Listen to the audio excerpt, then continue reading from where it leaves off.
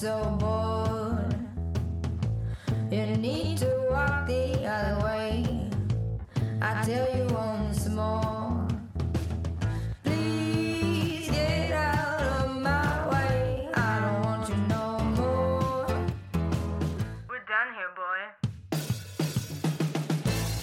I know you think you're so fine, but you can't see it. I've been wanting to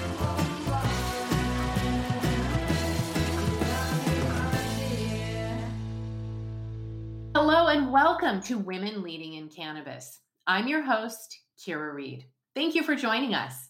Our guests today are Kelly Perez and Courtney Mathis of Cannabis Doing Good. Welcome to the show, ladies. Thank you. Thank you.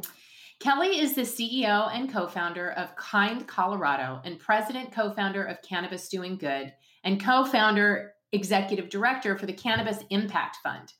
This first of its kind effort joins national anti-racism efforts and puts into action cannabis partnerships to support equity, justice, positive community impact, and environmental sustainability to help shift the cannabis narrative from the war on drugs to a cultural sea change where opportunities are equitable, policy is just, communities benefit, and cannabis is a circular economic practice. Kelly is an adjunct professor at the University of Denver and works to continuously improve local, state, and national policy to benefit the community. Courtney Mathis is co-founder and CEO of Cannabis Doing Good, president and co-founder of Kind Colorado, and co-executive director founder of the Cannabis Impact Fund, exclusively focused on racial justice in cannabis for the next year. She has 15 years of experience creating opportunities for businesses, communities, and nonprofit brands to collaborate for mutual benefit. Kelly and Courtney have had their work featured in Forbes, ABC News, Canada's The Star, Marijuana Business Magazine, Marijuana Moment, Pacific Standard, Colorado Public Radio, the Nonprofit Quarterly, CBS Local, and many other cannabis trade magazines. Additionally, they were featured in Green Entrepreneur as one of the top 100 cannabis companies in the country. Welcome and wonderful to have you both here today. Thank you so much. When you hear all that, you're like, wow, that's so busy. We're busy. I know. I like to read all of the bios and the accolades because I don't think that women really celebrate their successes enough. So I always enjoy really reading off the long bios. All right, ladies. So let's start at the beginning. How did you both find yourselves working in the cannabis industry? How did you find each other and where did your partnership start? Kelly, I'll let you go first. Yeah. So I was policy advisor for Governor Hickenlooper in Colorado, where the first cannabis regulated industry was crafted for adult use. And my area, I was really there to create the Office of Early Childhood, which we did, and some other things. But human services, health and human services is really my area. And I could see a great process around Amendment 64, the people's effort to get cannabis legalized, but there wasn't anything after that. So creating the first Office of Marijuana Coordination and really advocating for, we're doing this, whether or not the governor was behind it, which he wasn't very enthusiastic. And I really only cared about the war on drugs and mass incarceration in terms of the policy, but I didn't see it there. And I hadn't been part of crafting it because I came from a different space. So thinking about it, looking through the implementing legislation, saying, oh my gosh, this is municipalities. This is going to be people. These are going to be people I know impacted in community. And I don't see anything in here for their benefit. So I had this idea to figure out a way that there could be mutual benefit between cannabis companies and communities, especially community members working on health. So I was talking about this crazy thing. Courtney we didn't know each other, and she was talking about this crazy thing, trying to figure out how could cannabis businesses benefit justice seeking and other amazing nonprofits. And we were introduced through somebody named Rich Mail, which that's actually his name. White is not his middle name. That's his actual name. And he is like the godfather of some amazing nonprofit work. And he said, you know what? I've been hearing these two interesting ladies talk about some crazy things. I think I ought to introduce them. So we'd never met before working together. And now we've been in business for 6 years. Courtney, what do you want to add to that? Yeah, I just think it's always so interesting to hear people's stories about how they get started, because certainly this is true in cannabis, but my mentor always says life is like a lattice, not a ladder. And it's because so many of us in the cannabis space come from other walks of life. And in a previous life, I was actually a marine biology researcher and worked in the Gulf of Mexico with Atlantic bottlenose dolphins and in the Puget Sound with the southern resident orcas there. And interestingly enough, my claim to fame in the environmental world is that the research that we did in the Puget Sound got the southern resident orcas listed as threatened under the ECA, which was the Endangered Species Act, which was a really major win. But then after that, of course, I had a long career in nonprofit consulting, which Kelly alluded to, and just really wanted to see more collaborations between what were two very vulnerable sectors, which was cannabis and nonprofit. And so, yeah, Kelly and I met. We did not know each other. We basically started our business overnight, drafted our logo with pen and paper on a conference table, and crafted our mission a couple of days later. And we're still here 6 years later. And it's just a crazy testament, I think, to our resiliency and patience, not only with the nonprofit sector, but also just with the time and getting to know one another and becoming really dear friends and very close business partners. Okay, you both completely left out some incredible stuff from your bios.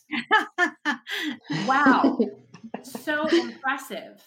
And you know how many girls growing up, their dream is to swim with dolphins, and you got to do it, Courtney. That's really cool.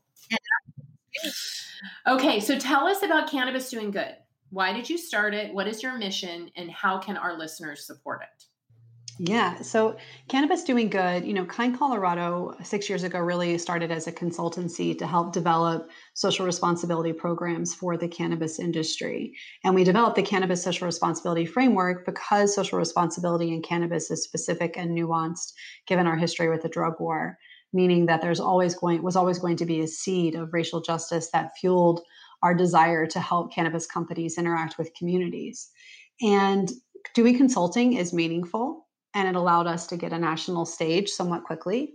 We were able to work with companies across the country. We were consulting with some municipalities, even in Canada, but really determined that this one-on-one with clients was, while meaningful to the business and to the communities they were in, was not reaching the level of magnitude when we talk about impact that we really hoped. So we decided to develop Cannabis Doing Good a few years ago. And Cannabis Doing Good really aimed to help leverage the cannabis sector as an economic driver for social good. And what that means is really working to use cannabis businesses to lead in racial justice, to create in sustainability, to develop community engagement plans that were meaningful and long lasting, and to create this sort of ecosystem of doing good with the business, with the community, with the consumer. We started Cannabis Doing Good really just trying to test the market to say, is there a need, a want, and a desire for a purpose-driven industry? So the first thing we did was throw an event. We called them Parties with a Purpose. And we went to a local brewery. We partnered with a local land trust and invited, 60% of the folks we invited were cannabis and 40% of them were community or nonprofit leaders. The goal in that was multiple, had multiple levels. First of all, cannabis giving to nonprofits is incredibly challenging. It's part of the reason we've been able to do the work we've been doing for so long, unfortunately, is that the cannabis sector is not friendly, has not historically been friendly to cannabis. And also we wanted to create more opportunities for community leaders and for cannabis businesses to get to know one another so that some of these partnerships that we talk about when we talk about CSR, social responsibility, happens organically. So we just put an invite out and said, come to this brewery, have a drink, meet with other purpose-driven cannabis businesses, meet with other purpose-driven community leaders, and let's raise money for a land trust. We expected maybe 50 people to show up, and 150 people showed up. And we just sort of looked around the room and thought, holy smokes, this is amazing. We had no idea there'd be such an interest in this purpose-driven movement, this purpose-driven community. And of course, we had live music and we had food and mala making, and we tried to make it fun. But it was so successful, we started doing them everywhere. So we started partnering with MJ Biz to do them in Vegas. We partnered with M4MM to do them in St. Louis. We went down to New Orleans. We were doing them, of course, quarterly and regularly in Denver, Colorado, which is where we're based. And that really, we did those over the course of a year, and it was all just to test the market, right? To build a movement around this sort of purpose-driven, activated cannabis sector. And what we heard from the community and from the cannabis sector basically was like, hell yes, we want this to exist. We want more resources. We want more community connections. We want to do better. We want to know better so we can do better. Kelly, I'll let you take it from there. That's kind of our original origin. Just throw in there that by doing these things, you're meeting and exceeding regulatory requirements. You're lowering your employees' turnover rates. You're benefiting that land trust she was talking about. Well, that was in a community where cannabis was very densely located based on zoning, where the community members had no say or influence on what happened. And so then it's kind of a little bit of a hostile environment. So we were, bringing cannabis to the table with community to say what's meaningful here. And then talking to business and learning as business people to say, we really need to put the ROI in there. So, and the other thing is that when we threw these events, these are the people we wanted to be with. These were the dreamers and the folks that had aspirations and the people that had stories.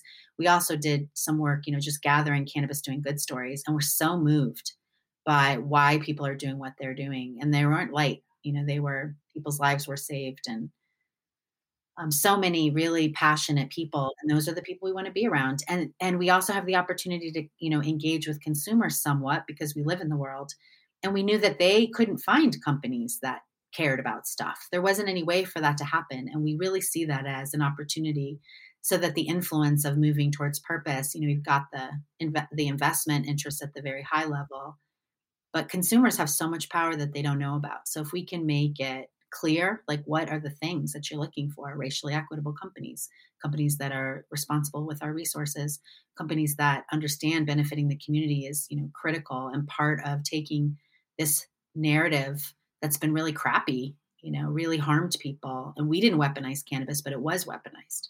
So how do we figure out how to take this thing and build it into something where there's a story that we are incredibly proud of, that we've done better by the earth with hemp and cannabis, that we took care of people at a hyper local level, that we understood where we came from and decided, to make a go for it. And it's a new time, right? The racial reckoning for people, it's a new time, and that kind of consumer activation and corporate activation are coming together. And we see companies not really knowing, even when they want to do it, how to do it. So we feel like we fit kind of a space there to help move folks forward, not perfectly, but consistently. Yeah. So I just want to add that when we were testing the market around this purpose-driven movement and throwing these events, and we launched a Cannabis Doing Good awards program to award companies in areas of racial justice and sustainability and community benefit, the end goal was actually to launch the Cannabis Doing Good badge, which is what Kelly was talking about, which was our geometric heart logo that would be plastered on storefronts, on packaging, and on websites, so that consumers and vendors and even other business collaborators could identify purpose-driven companies. But in order to do that, what we realized is that while we were throwing these events, and in some places like in Vegas and in New Orleans, like thousands of people are showing up. So we know that there is a deep desire for this purpose-driven community. What we identified is that there was not a clear pathway for how to do this work. And so Cannabis Doing Good really evolved after testing the market and knowing the end goal was this Cannabis Doing Good badging system that was very consumer friendly, right? So in the same way that B Corp achieved or aimed to identify benefit corporations, we want to identify purpose-driven cannabis companies, but we wanted to include, obviously racial justice, which B Corp doesn't, and we wanted it to be very consumer-facing. But in order to do that, we had to tell companies how to do good. So Cannabis Doing Good now is really a platform to educate cannabis companies on the how of racial justice, on the how of the community engagement, on the how of sustainability. And so how we do that is we have an anti-racism trainings. We have a racial equity self-assessment that businesses can take to identify areas that they're doing well or maybe could use improvement in, like HR, marketing communications, community engagement, policy, company commitments, et cetera. We offer workshops and classes in these three key areas that we've been talking about. And the idea is that cannabis companies can come to Cannabis Doing Good. They can participate in any one of our assessments or workshops or trainings. They can take the assessment, see how they're doing, and then go back and use all the resources that we've made available to improve how they're doing. And then once they have a good score, they'll be able to apply for the Cannabis Doing Good badge. And our goal is to release assessments every single year. So this year we're releasing the racial equity self-assessment. Next year it will be the community engagement self-assessment. And the year after that, maybe the sustainability self-assessment. And so this is really exciting for us because it's not really, and I should mention, I want to throw in that one of the key things, in addition to having all of these workshops and classes and this pathway of how, we are launching a membership program so that people can come in, become part of the Cannabis Doing Good ecosystem, and then also access all of these workshops and classes and assessments at a free or discounted rate. But you don't have to be a member to participate or activate on all the things that we offer. So that is really the goal of Cannabis Doing Good. We want to teach companies how. And by the way, when we're talking about racial equity, keep in mind, 97% of this industry is white owned. So our target audience for now really is those 97% of businesses that are white owned, who are looking around and saying, how do I influence racial justice? Well, we can tell you how. And then we're going to give you a badge so you can tell other people that you're doing the work, that you're committed to undoing racism, and that you're committed to a more equitable industry. What advice do you have for our listeners who might be interested in starting a values-driven, community-based type of organization similar to yours that is outside of traditional business model, where maybe the monetization strategy is a little more elusive or not quite as obvious as selling a product or a service? I know I have a lot of community members in the Women Empowered in Cannabis community who want to start businesses that provide help in some way, but it can be a real struggle when you're trying to monetize doing good. How have the two of you dealt with that? Oh my gosh, that's the thing. We say there is no economic driver for good. Like, it's really difficult. But actually, if you dig into the way you're regulated as an operator, there's some stuff in there. That's what social equity is intended to do, right? To make repair and make more racially just outcomes using the policy, but it's not sufficient. Businesses, how you do that, I mean, it isn't brand new. We know the values-based businesses, and they are outperforming their like peers, like a Costco compared to a Sam's. But for your network, for our network, I mean, we're part of women in this space. We do care about stuff. We really do. And so the reason folks come up with businesses, there's the purpose, right? And to be honestly, perfectly frank, we're totally still working on the economic engine of it. We just can't stop because it is such an opportunity to do business in a new way, not the way that it's always been done, not extractive capitalism that doesn't care who fails, but how is it that we build a community and learn from one another? And we have a ton to learn. We're still learning, but you don't do it. I'll have my business and then I'll think about what I care about. It's what I care about, and is my business a vehicle to help that happen? And then what are the metrics that you're going to use besides revenue? It's not like revenue doesn't matter, but what else are you looking at? And that there is a return on investment for having employees that want to work with you. There is a return on investment from looking at what are the requirements and how can we do this in a way that's, with our hearts. And I think just continuing to network and learn from each other. And as women in this space, I mean, we have just so much room for growth. So I don't think we know all of the ways, but I don't think we could do it any other way. Courtney, is there anything you want to add? Well, I just want to say that I think people assume that the ability to do good is a function of excess profit. And so certainly there are, hundreds, if not thousands of startups and people running small businesses who look at their budgets month to month and say, I really want to do good, but I don't have a dime to spare. And what we say is to them is several things. Doing good is, a function of time, talent, and treasure. And so treasure being dollars, but time and talent are incredibly valuable. One of the things that, you must know this better than anyone, Kira, but one of the things that we hear women businesses say all the time is they crave mentorship and business expertise and acumen right? And acumen on how. So as a small business owner, if you've gotten through the process of starting your business, you have so much experiential knowledge that you could share with a nonprofit, with a board, with a community member, with another business. Mentorship and the gift of time is crucial. And we know it's something that certainly people in this sector need. And we know people outside of this sector need.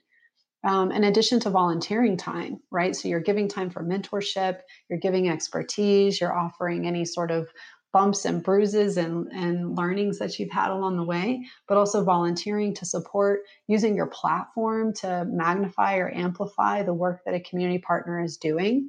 That's a really good way that is usually free to the business, but means the world to a community partner who doesn't have access to the cannabis sector, who doesn't have access to the cannabis patient or consumer. So using your platform to elevate and amplify the things that are important to you is a really easy way to do this. So I think that we just encourage businesses to sort of identify who they are, what they care about, find a community partner that is willing to work with you, which by the way is still really hard, and then get in a conversation with them about what their highest area of needs are, and then go back and look at what resources you have available in terms of time and talent and maybe treasure. But if treasure is not available to you, it certainly shouldn't stop a business from doing good. Okay, so I've got a two-part question. I'm going to direct the first part to Kelly and the second part to Courtney. So Kelly, what is one of the biggest hurdles that is facing women and BIPOC communities in cannabis? So I want to hear what is the biggest hurdle, and then I want to hear about something that we may be surprised to hear about that we didn't know that is actually impacting a lot of people, but it's not bubbling up in our conversation, in our communal conversation. And then Courtney, same thing, but I want to hear about what are the companies that you're talking to that you're urging to do more good. What is the biggest hurdle they have to overcome? And then what is something that you find frequently, but doesn't tend to bubble up in the conversation that we're really aware of? These are good and deep questions, Kira. The biggest barrier, I mean, I think we know the little barriers like access to capital and all of that, which is real. But I would have named that one of the big ones. Oh, absolutely. I'm curious to hear what you have to say. Oh, absolutely. But the reason that we have that, financial markets were born off of, extractive systems that held people down on purpose. And so of understanding what the anti-Black racism that came from us, where we came from, that those same systems, because we're just fitting ourselves into existing systems without using our imaginations quite as big as we possibly could to say, what does an industry what does a sector look like that creates itself with the best that we have, not the same old crappy extractive models. What does it look like to have a business that isn't just like money, money, money, money? Of course we want to make money, but not at the cost of not being able to live on earth. That doesn't sound good. Not at the cost of, damaging communities beyond repair who've already carried the creation of the financial industry, the creation of the insurance industry. Why do you think you can afford those properties? Because they were redlined and all of the, political power was crushed and removed from those communities. So I honestly think the biggest barrier is that we don't have our heads on straight, that we forget where we came from, that we came from change making and people trying to literally save their family members' lives, that we came from, a history that there's parts of it that we should be really proud and parts of it that we really need to be critical in our examination. And I don't think we're going to use the promise of this space until we recognize that all oppression's connected, and that the reason women don't have the opportunities we have is because our economic model says that only a couple of us can win. And so all the others below us don't have value. And if we decide that ladder, that bullshit ladder, we don't want to play on it, then it stops working. If we don't recognize that we have every right to be banging on these doors and creating, a fierce force in us to say we should have parity in this space. Women should have parity. People of color should have advantages to moving into the space based on the history of cannabis, and really try to use this as a part of social change. I mean, that's what we're about. We actually truly believe that. I just want to throw in one more thing, because we really talk about the Cannabis Impact Fund, which was our effort that we created right after Mr. Floyd was killed, because we are always seeking, how do we make the right thing the easy thing? And, racial justice isn't easy at all. But by creating this nonprofit with the help of Sensible Colorado, we can take donations from cannabis and contribute them directly to the movement for Black lives, which is really about Black joy and a right to living. It's not about taking anything away from anyone else. And Color of Change and the Bail Project, which we know why that's so necessary, right? Undoing these systems, making the right thing the easy thing. We don't expect cannabis businesses to know all how to do that, but contribute to the fund so we as a whole can do that. So I know that was kind of a big picture answer to your question, but the biggest barrier is recognizing that all oppression is actually connected, and all of the things, the access to capital, the lack of mentorship, the lack of people who have the economic standing to really be able to do the things that we're asking for, those are all part of what we've crafted. So if we don't dig that, and I don't, what are we going to do? And how do we be really expansive in our thinking and use our businesses to be expressions of ourselves in the world and what we'd like to see in the world? And I know that's big, but it's not impossible. And I'm grateful to have a colleague who reminds me every day when I forget.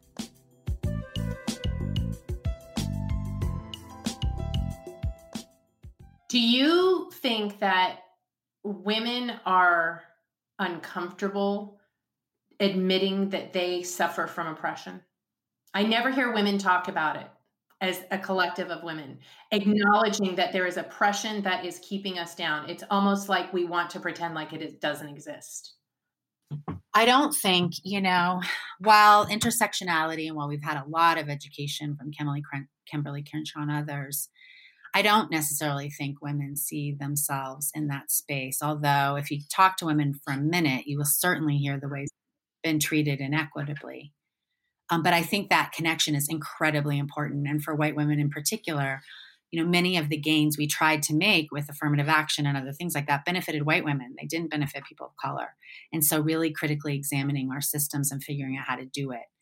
And recognizing that if you are at the table complaining about how folks aren't at the table, what do you do to get other folks to the table, right? Your success isn't yours individually. And we, Black women in particular, have been really carrying the load politically for many, many years, for Me Too and beyond. So it's time for women to come together, recognize that we absolutely have different power based on our positionality, our hair color, our class, and that all was crafted, and we all don't have equal opportunity. So we really do need to help provide that for each other. And I think it's white women's time, to figure out how to be actively anti-racist. Because when we tackle anti-Black racism, everybody benefits. Women benefit because all oppression is connected. And that is the very basis of it in this country based on our history. Yeah, I sometimes wonder if that's really the disconnect that white women have with really providing support and empathy to people of color, is this unwillingness to accept the fact that we are also oppressed, that we are experiencing a great deal of that oppression as well, and that we can use that to really empathize and support people of color in those communities. So, all right, Courtney. I'm sorry, Kara, I got to jump in one more time there. Yeah.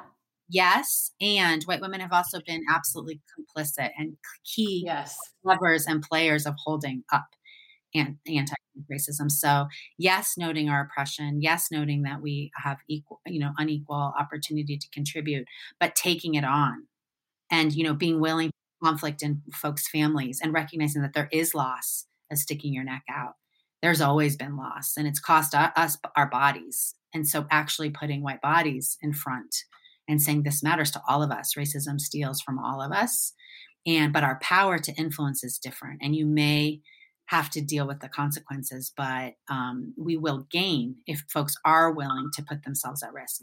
If we didn't learn anything from Christy Blasey Ford, the top echelon of white women, educated, of means, blonde, they crushed her. To think there's some level of protection for a woman, they will come after us if we don't stand together, and we're not standing together, and we haven't stood together, not in the women's work, we just haven't. And so really recognizing that it is time to be bold and brave and imperfect and actively anti-racist. There is no passive anti-racism. If that's what you think you're doing nothing. And so I think Courtney can expound on what it means to be an actively anti-racist white woman, because she is one, and it's not easy. but it certainly moves us forward. Let me just say really quickly that I think one of the things that I've really, in my own introspection as a white woman and learning more. I mean, I've never called the cops on anyone. The things that I see white women doing today, I don't understand it. But learning more about the history of racism in our country and how white women have become this pawn of power and oppression. And if we nuzzle up to that power by creating division, then we're protected by it, right? If we're willing to be on the side of the white man and the oppressor and doing the bidding of the oppressor, then we get protection. But you're right. Someone like Christine Blasey Ford, who steps out and puts herself out there in a way that is calling out oppression, she gets crushed. So it's the way that the oppression works is by using the tools of division to get women, white women in particular, in that position where we can do their work without it being obvious that it's their work. And it just sickens me to see how many times white women step into that role. It's disgusting. And they don't realize how they're being so used. Right. We're all acting like pie doesn't have room for us. Yes. Pie. I can make pie. Courtney makes pie. Yeah. I just wanted to say, I think that, right, what we really see is this intense fear of loss of power, loss of privilege, because white women, like everyone else in the country, but to maybe a lesser extent than BIPOC folks, but there is pressure to assimilate to white patriarchal culture.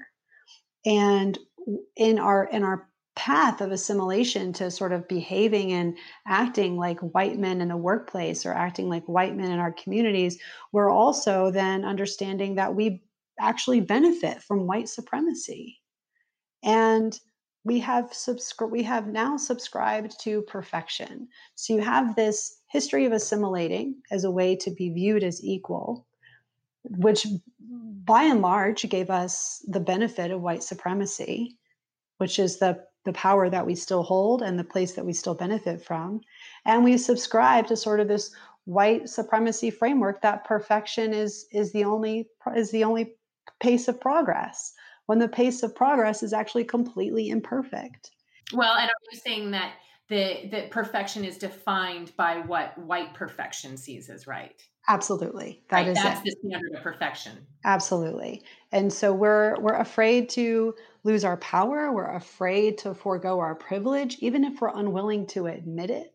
That is just the truth, because behaving in this white supremacy framework has protected us, but it's also caused irreparable harm for us. It has caused ongoing oppression, not only for us, but extraordinarily so for our BIPOC colleagues and neighbors and friends, right? And you look at who turned out in record numbers to vote for Donald Trump. Both times it was white women. Both times it was white women. So that's problematic, and we have to deal with that. So when you look at an industry that is 97% white owned, even though it's still to a much lesser extent women owned, we still have, as white women, we still have more power and privilege in this industry than the women of color in this space.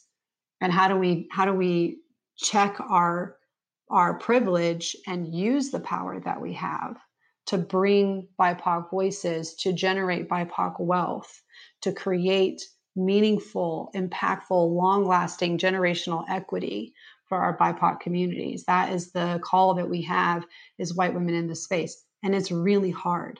It's just not going to be easy, but we have to do it. And it does take action, not just a book club, not just a social media post. It takes actual action every single day, and an incredible amount of humility and an incredible ability to look at yourself and say, I am okay with progress, and I'm willing to forego perfection for the sake of saving Black lives, Black and brown lives. Yeah. And I think the thing that white women miss is that improving one community does not take away from another. It actually helps to improve every community across the board. Yeah, exactly. Life is in a pie, right? That's white supremacy. that resource, that power, that opportunity, that education, that food, that housing, that resource. It's all a pie. And for you to have some means I have less. And that just isn't true. It's just not true. So, but we operate in that system every single day. So dismantling it is hard. It's hard work. Okay, so let's talk about the ideal then. If Cannabis Doing Good achieves its goals, what does that look like? Paint the picture for me. And I'm asking you this from the position of somebody who also leads a community. And there's a lot of fight going on. There's a lot of things that we are working very hard to change. And yet it feels like things never change.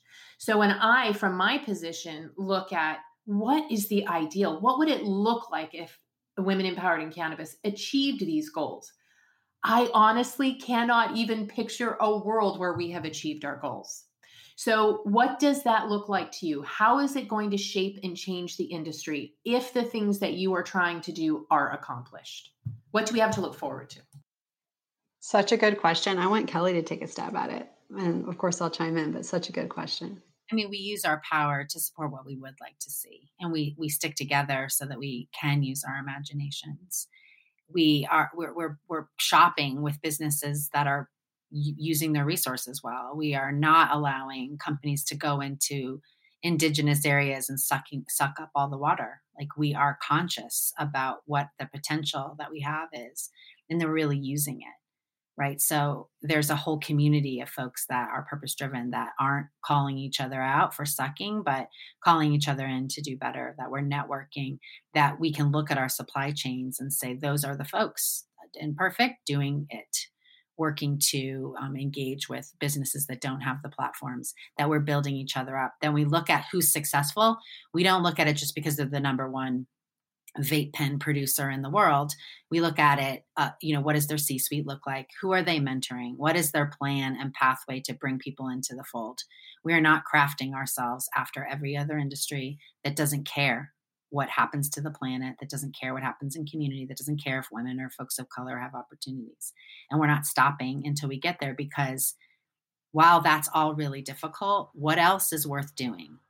I mean, if I'm not working on racial justice and taking care of the planet, and taking care of people, I mean, I have no purpose. That's it. That's what matters. And do we want to be sustainable and, economically viable by doing good? Absolutely. Do we need to make 500 times our, lowest level employee? No. Can we be leaders that are collaborative, that aren't upholding patriarchal structures when we know they don't work and they hurt all of us? We've seen people who we look at as very, very, very successful in our space, and they're not here anymore because the old ways aren't working. It hurts everyone. It doesn't matter what you look like. What does it feel like? Are you making a difference with your work and with your life? Are you learning from others and inspiring others? And frankly, are you spending your dollars in cannabis places that reflect your values? Are you not just operating with the existing structures? You're constantly moving policy, criminal legal policy, looking at housing policy and the way it connects to cannabis and the industrial prison complex, like really seeing all the power that we have to craft ourselves and not letting it crush you just a little bit every day. Courtney, what do you want to say? Yeah, I think all of that. And for me, when Cannabis Doing Good is successful, when our ideal is met, the picture is simple, although the path to get there may have been complicated. And that is that we have a highly educated, activated consumer and patient base that supports BIPOC, women-owned, sustainably run, community-engaged, racially just businesses. And by way of that, we have an entire business sector that is no longer dominated by or driven by traditional extractive capitalism and by white supremacy, but rather what we see is businesses succeeding everywhere that are small, that are craft, that are engaged, and maybe they're multi-state, but what they're doing is redistributing their resources so that others can enter the space, and so that the planet is cared for, and so that there's more people of color in our sector. So when we are successful, when our ideal is met, we really see like a doing good ecosystem, a purpose-driven ecosystem of consumers and patients and businesses that are all holding each other accountable without calling each other out, but rather calling each other in to how to do better. Because when we know better, we'll do better. And these aren't just our ideas. That's what the ESG goals are talking about at a high level. That's what the UN sustainability goals are talking about at the high level. What are the social impacts? What are the environmental impacts? What does your leadership look like? So these aren't just our ideas. We know purpose-driven companies do better. What we don't have is like a lot of cannabis-specific data. So this is from our heart. This is also where ROIs come from. So we see, a lot of brands doing well, a lot of people doing well, doing the right thing. And that's our effort. That's what we'd like to see in the space. I really like what you said, Courtney, about small business, because I think, going back to this concept of perfection, that we hold this ideal that in order to be a successful business, you have to have a C-suite. You have to be making $1 million something a year. You have to think about an exit strategy and being an MSO. But the truth is that that's not the only ideal of perfection and success. Success can be having a small family-run business that pays its employees well and gives them vacation pay and is stable and good to the community. I mean, there are so many different definitions and ways of looking at a successful business that to hold this one perfect ideal creates a lot of failure and failed purpose. So I really appreciate what you do or what you two are doing to redefine that. And we'd argue at the top of those spaces, whatever that ideal is, they're not doing awesome. Only some of them are. I agree. Yeah, that's very true. What are the lives? How would we like to live? What is this time taught us? What is the racial awakening? What people are talking about things that really matter. What was it like to be in your home without being able to go anywhere? Who are you grieving? Like, what kind of lives do we want to live? We've got this raw material in front of us, but we haven't really crafted what is that ideal. And that is what Courtney and I are seeking to do, a set of values that we don't know if they're the perfect values, but we care about stuff. We want to make a difference with our work. And that's why we, get up and do it every day. And for us, it you think about leaving like 6 years in, and there's no way you can because people whose hearts we connect with and whose brains are stimulating and people who are just, really trying to do something amazing. And there's something about the plant, that pulls those together. So let's just not lose who we are. And this is a woman thing. It's a woman plant, it's like, this is the earth. It's a woman. That's what we are. So how do we care for each other and learn in these changing times and craft really the communities and the businesses that we'd like to live like and be a part of? Yeah, I was just going to say, I think that when you see more women and more BIPOC folks running businesses, you will inherently see a shift in business culture. Because my priority as a business owner and as a mom and as a partner to my husband and a central cornerstone of my friend group and my community is not to be working 80-hour weeks and not to be taking fancy vacations on a yacht. Although what I want to do is at some time in my life, sure, but it's not the goal, right? The goal is, like you said, Kara, it's really to I want a successful business that's meaningfully impacting community, and that my legacy is actually that I was able to still be a completely active mom and a giving wife and a treasured community member while also running my business. I don't want to have passed away and the only thing that anyone can speak to is my work. That is not what I want to define me, right? Yep. So I hope that we see that. I hope that we see when we see more women and BIPOC folks in leadership and owning businesses, that we see a shift in work culture that allows for a better work-life balance. And people talk about it all the time. But I mean, we really mean it. And Kelly and I try to practice it even in our business. Like, how do we still maintain our life, our personal lives while running our business? And it is really hard because we're keeping up with a system that just doesn't support that generally. I agree. Hopefully COVID has changed some of those things for us. I completely agree with you. Ladies, I could talk to you all day. Unfortunately, we do have to bring this to a close. So before we say goodbye, please tell us where women can reach you if they're interested in connecting with you personally or finding out about Cannabis Doing Good. Yes, absolutely. So, good news is our Cannabis Doing Good website is in the process of a relaunch because all websites need a reboot, but we are rebooting our services and rebooting our community. So, in the next few weeks, you'll see a brand new site at cannabisdoinggood.com. The current website is still up and live, so you can go to it. You can see the events and the awards and the campaigns that we've done, but know that that is changing very soon. You can also go to cannabisimpactfund.org to check out our nonprofit arm. If you're looking for an easy way to support racial justice.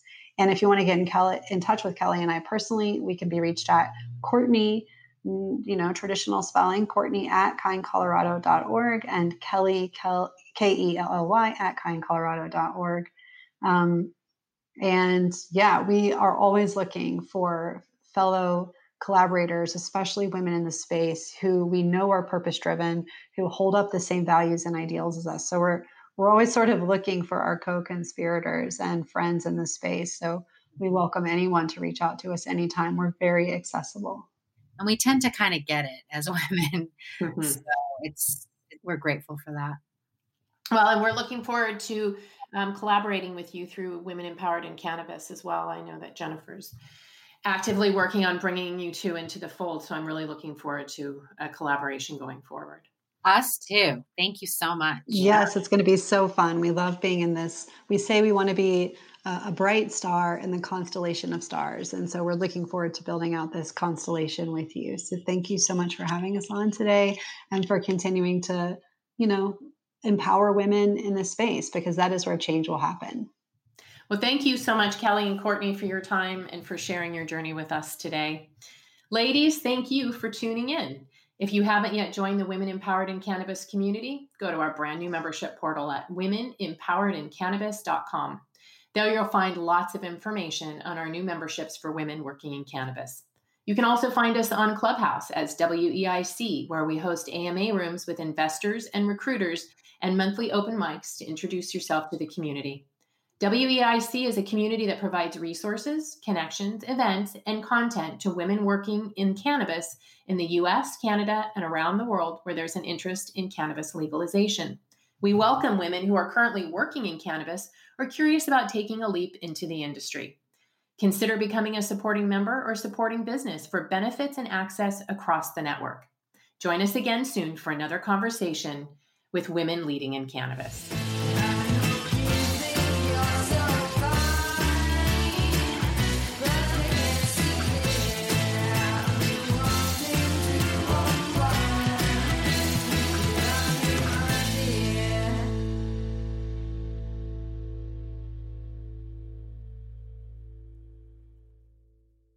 Thanks for listening to today's show.